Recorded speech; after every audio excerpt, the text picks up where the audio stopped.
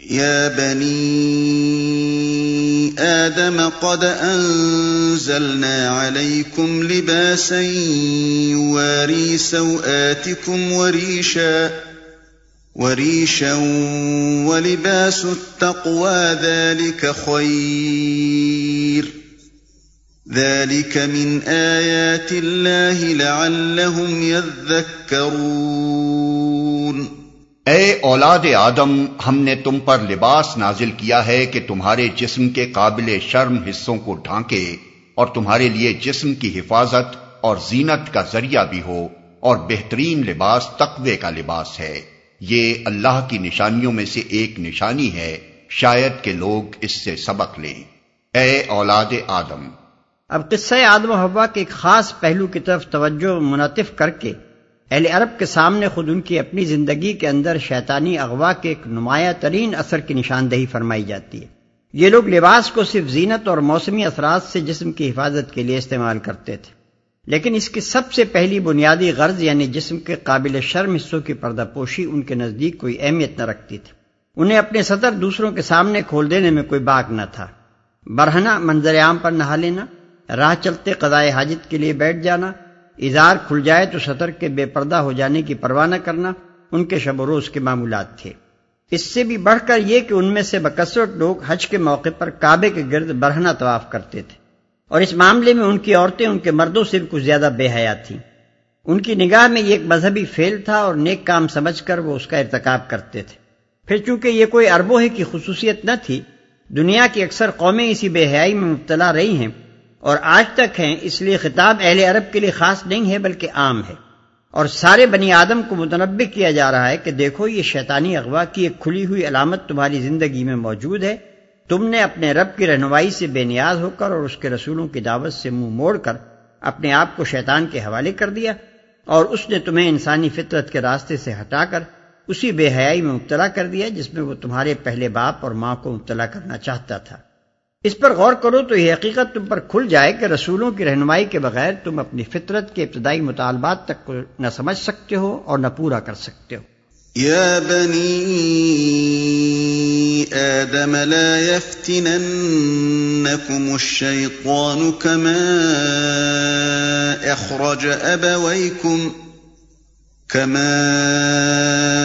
أخرج أبويكم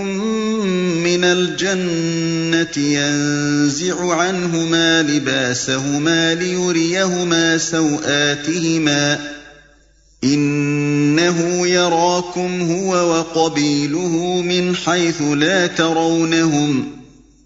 إنا جعلنا الشياطين أولياء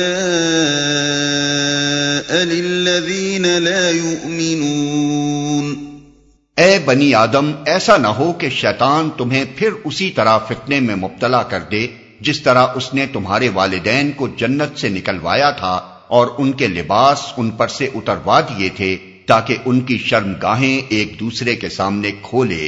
وہ اور اس کے ساتھی تمہیں ایسی جگہ سے دیکھتے ہیں جہاں سے تم انہیں نہیں دیکھ سکتے۔ ان شیاطین کو ہم نے ان لوگوں کا سرپرست بنا دیا ہے جو ایمان نہیں لاتے۔ ان آیات میں جو کچھ ارشاد ہوا ہے اس سے چند اہم حقیقتیں نکھر کر سامنے آ جاتی ہیں۔ اول یہ کہ لباس انسان کے لیے ایک مصنوعی چیز نہیں ہے بلکہ انسانی فطرت کا ایک اہم مطالبہ ہے۔ اللہ تعالیٰ نے انسان کے جسم پر حیوانات کی طرح کوئی پوشش پیدائشی طور پر نہیں رکھی، بلکہ حیا اور شرم کا مادہ اس کی فطرت میں ودیت کر دیا۔ اس نے انسان کے لیے اس کے اعضائے صنفی کو محض اعضائے صنفی ہی نہیں بنایا بلکہ سوا بھی بنایا، جس کے معنی عربی زبان میں ایسی چیز کے ہیں جس کے اظہار کو آدمی قبیح سمجھے۔ پھر اس فطری شرم کے تقاضے کو پورا کرنے کے لیے اس نے کوئی بنایا لباس انسان کو نہیں دے دیا بلکہ اس کی فطرت پر لباس کا الہام کیا، انزلنا علیکم لباسا، تاکہ وہ اپنی عقل سے کام لے کر اپنی فطرت کے اس مطالبے کو سمجھے اور پھر اللہ کے پیدا کردہ مواد سے کام لے کر اپنے لیے لباس فراہم کرے۔ دوم یہ کہ اس فطری الہام کی روح سے انسان کے لیے لباس کی اخلاقی ضرورت مقدم ہے، یعنی یہ کہ وہ اپنی سوا کو ڈھانکے، اور اس کی طبعی ضرورت مؤخر ہے، یعنی یہ کہ اس کا لباس اس کے لیے ریش یعنی جسم کی آرائش اور موسمی اثرات سے بدن کی حفاظت کا ذریعہ ہو۔ اس باب میں بھی فطرتاً انسان کا معاملہ حیوانات کے برعکس ہے۔ ان کے لیے پوشش کی اصل غرض صرف اس کا ریش ہونا ہے، رہا اس کا سطر پوش ہونا تو ان کے اعضائے صنفی سرے سے سوا ہی نہیں ہیں کہ انہیں چھپانے کے لیے حیوانات کی جبلت میں کوئی داعیہ موجود ہوتا اور اس کا تقاضا پورا کرنے کے لیے ان کے اجسام پر کوئی لباس پیدا کیا جاتا. لیکن جب انسانوں نے شیطان کی رہنمائی قبول کی تو معاملہ پھر الٹ گیا. اس نے اپنے ان شاگردوں کو اس غلط فہمی میں ڈال دیا کہ تمہارے لیے لباس کی ضرورت بعین ہی وہی ہے جو حیوانات کے لیے ریش کی ضرورت ہے. رہا اس کا ثوا کو چھپانے والی چیز ہونا تو یہ قطعاً کوئی اہمیت نہیں رکھتا، بلکہ جس طرح حیوانات کے اعضاء ثوا نہیں ہیں اسی طرح تمہارے یہ اعضاء بھی ثوا نہیں، محض اعضاء صنفی ہی ہیں. سوم یہ کہ انسان کے لیے لباس کا صرف ذریعہ سطر پوشی اور وسیلہ زینت و حفاظت ہونا ہی کافی نہیں ہے، بلکہ فی الحقیقت اس معاملے میں جس بھلائی تک انسان کو پہنچنا چاہیے وہ یہ ہے کہ اس کا لباس تقویٰ کا لباس ہو، یعنی پوری طرح ساتر بھی ہو، زینت میں بھی حد سے بڑھا ہوا یا آدمی کی حیثیت سے گرا ہوا نہ ہو، فخر و غرور اور تکبر و ریا کی شان لیے ہوئے بھی نہ ہو، اور پھر ان ذہنی امراض کی نمائندگی بھی نہ کرتا ہو جن کی بنا پر مرد زنانہ پن اختیار کرتے ہیں، عورتیں مردانہ پن کی نمائش کرنے لگتی ہیں، اور ایک قوم دوسری قوم کے مشابہ بننے کی کوشش کر کے خود اپنی ذلت کا زندہ اشتہار بن جاتی ہے. لباس کے معاملے میں اس خیر مطلوب کو پہنچنا تو کسی طرح ان لوگوں کے بس میں ہے ہی نہیں جنہوں نے انبیاء علیہ السلام پر ایمان لا کر اپنے آپ کو بالکل خدا کی رہنمائی کے حوالے نہیں کر دیا ہے. جب وہ خدا کی رہنمائی تسلیم کرنے سے انکار کر دیتے ہیں تو شیاطین ان کے سرپرست بنا دیے جاتے ہیں، پھر یہ شیاطین ان کو کسی نہ کسی غلطی میں مبتلا کر کے ہی چھوڑتے ہیں. چہارم یہ کہ لباس کا معاملہ بھی اللہ کی ان بے شمار نشانیوں میں سے ایک ہے جو دنیا میں چاروں طرف پھیلی ہوئی ہیں اور حقیقت تک پہنچنے میں انسان کی مدد کرتی ہیں، بشرطے کہ انسان خود ان سے سبق لینا چاہے. اس سے پہلے جن حقائق کی طرف ہم نے اشارہ کیا ہے انہیں اگر تأمل کی نظر سے دیکھا جائے تو یہ بات بآسانی سمجھ میں آ سکتی ہے کہ لباس کس حیثیت سے اللہ تعالیٰ کا ایک اہم نشان ہے. وَإِذَا فَعَلُوا فَاحِشَةً قَالُوا وَجَدْنَا عَلَيْهَا آبَاءَنَا وَاللَّهُ أَمَرَنَا بِهَا قُلْ إِنَّ اللَّهَ لَا يَأْمُرُ بِالْفَحْشَاءِ أَتَقُولُونَ عَلَى اللَّهِ مَا لَا تَعْلَمُونَ.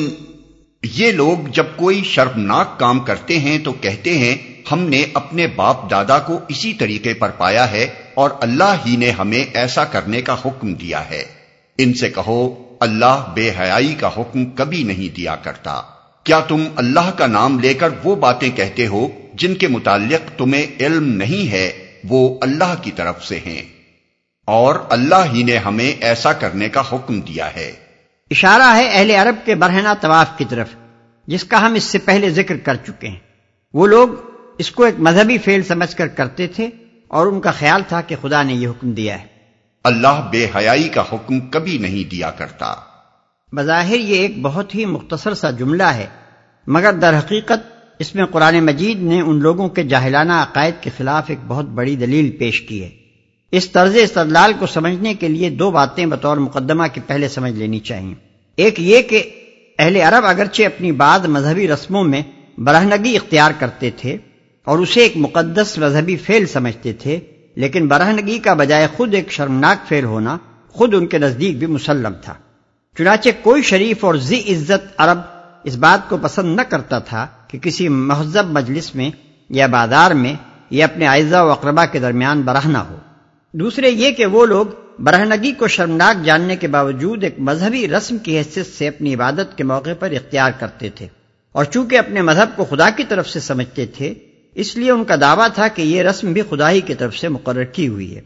اس پر قرآن مجید یہ استدلال کرتا ہے کہ جو کام فحش ہے اور جسے تم خود بھی جانتے اور مانتے ہو کہ فحش ہے، اس کے متعلق تم یہ کیسے باور کر لیتے ہو کہ خدا نے اس کا حکم دیا ہوگا؟ کسی فحش کام کا حکم خدا کی طرف سے ہرگز نہیں ہو سکتا، اور اگر تمہارے مذہب میں ایسا حکم پایا جاتا ہے تو یہ اس بات کی صریح علامت ہے کہ تمہارا مذہب خدا کی طرف سے نہیں ہے. قل امر ربی بالقسط وَأَقِيمُوا وُجُوهَكُمْ عِندَ كُلِّ مَسْجِدٍ وَادْعُوهُ مُخْلِصِينَ لَهُ الدِّينَ كَمَا بَدَأَكُمْ تَعُودُونَ. اے محمد ان سے کہو میرے رب نے تو راستی و انصاف کا حکم دیا ہے، اور اس کا حکم تو یہ ہے کہ ہر عبادت میں اپنا رخ ٹھیک رکھو اور اسی کو پکارو اپنے دین کو اس کے لیے خالص رکھ کر۔ جس طرح اس نے تمہیں اب پیدا کیا ہے اسی طرح تم پھر پیدا کیے جاؤ گے۔ مطلب یہ ہے کہ خدا کے دین کو تمہاری ان بےہودہ رسموں سے کیا تعلق؟ اس نے جس دین کی تعلیم دی ہے اس کے بنیادی اصول تو یہ ہیں کہ ایک، انسان اپنی زندگی کو عدل و راستی کی بنیاد پر قائم کرے، دو، عبادت میں اپنا رخ ٹھیک رکھے، یعنی خدا کے سوا کسی اور کی بندگی کا شائبہ تک اس کی عبادت میں نہ ہو، معبود حقیقی کے سوا کسی دوسرے کی طرف اطاعت و غلامی اور عزت و نیاز کا رخ ذرا نہ پھرنے پائے، تین، رہنمائی اور تائید و نصرت و نگہبانی و حفاظت کے لیے خدائی سے دعا مانگے، مگر شرط یہ ہے کہ اس چیز کی دعا مانگنے والا آدمی پہلے اپنے دین کو خدا کے لیے خالص کر چکا ہو، یہ نہ ہو کہ زندگی کا سارا نظام تو کفر و شرک اور معصیت اور بندگی اغیار کی بنیاد پر چلایا جا رہا ہو، اور مدد خدا سے مانگی جائے کہ اے خدا یہ بغاوت جو ہم تجھ سے کر رہے ہیں اس میں ہماری مدد فرما، چار، اور اس بات پر یقین رکھے کہ جس طرح اس دنیا میں وہ پیدا ہوا ہے اسی طرح ایک دوسرے عالم میں بھی اس کو پیدا کیا جائے گا اور اسے اپنے اعمال کا حساب خدا کو دینا ہوگا۔ فریقا ہدی وفریقا حق علیہم الضلالہ انہم اتخذوا الشیاطین اولیاء من دون اللہ ویحسبون انہم مہتدون۔ ایک گروہ کو تو اس نے سیدھا راستہ دکھا دیا ہے مگر دوسرے گروہ پر گمراہی چسپاں ہو کر رہ گئی ہے، کیونکہ انہوں نے خدا کے بجائے شیاطین کو اپنا سرپرست بنا لیا ہے اور وہ سمجھ رہے ہیں کہ ہم سیدھی راہ پر ہیں۔ یا بنی آدم خذوا زینتکم عند کل مسجد وکلوا واشربوا ولا تسرفوا انہ لا يحب المسرفین۔ اے بنی آدم، ہر عبادت کے موقع پر اپنی زینت سے آراستہ رہو اور کھاؤ پیو اور حد سے تجاوز نہ کرو، اللہ حد سے بڑھنے والوں کو پسند نہیں کرتا۔ ہر عبادت کے موقع پر اپنی زینت سے آراستہ رہو۔ یہاں زینت سے مراد مکمل لباس ہے۔ خدا کی عبادت میں کھڑے ہونے کے لیے صرف اتنا ہی کافی نہیں ہے کہ آدمی محض اپنا سطر چھپا لے، بلکہ اس کے ساتھ یہ بھی ضروری ہے کہ حسب استطاعت وہ اپنا پورا لباس پہنے جس میں سطر پوشی بھی ہو اور زینت بھی۔ یہ حکم اس غلط رویے کی تردید کے لیے ہے جس پر جوہلا اپنی عبادتوں میں عمل کرتے رہے ہیں اور آج تک کر رہے ہیں۔ وہ سمجھتے ہیں کہ برہنہ یا نیم برہنہ ہو کر اور اپنی حیتوں کو بگاڑ کر خدا کی عبادت کرنی چاہیے۔ اس کے برعکس خدا کہتا ہے کہ اپنی زینت سے آراستہ ہو کر ایسی وضع میں عبادت کرنی چاہیے جس کے اندر برہنگی تو کیا ناشائستگی کا بھی شائبہ تک نہ ہو۔ اللہ حد سے بڑھنے والوں کو پسند نہیں کرتا، یعنی خدا کو تمہاری خستہ حالی اور فاقہ کشی اور طیبات رزق سے محرومی عزیز نہیں ہے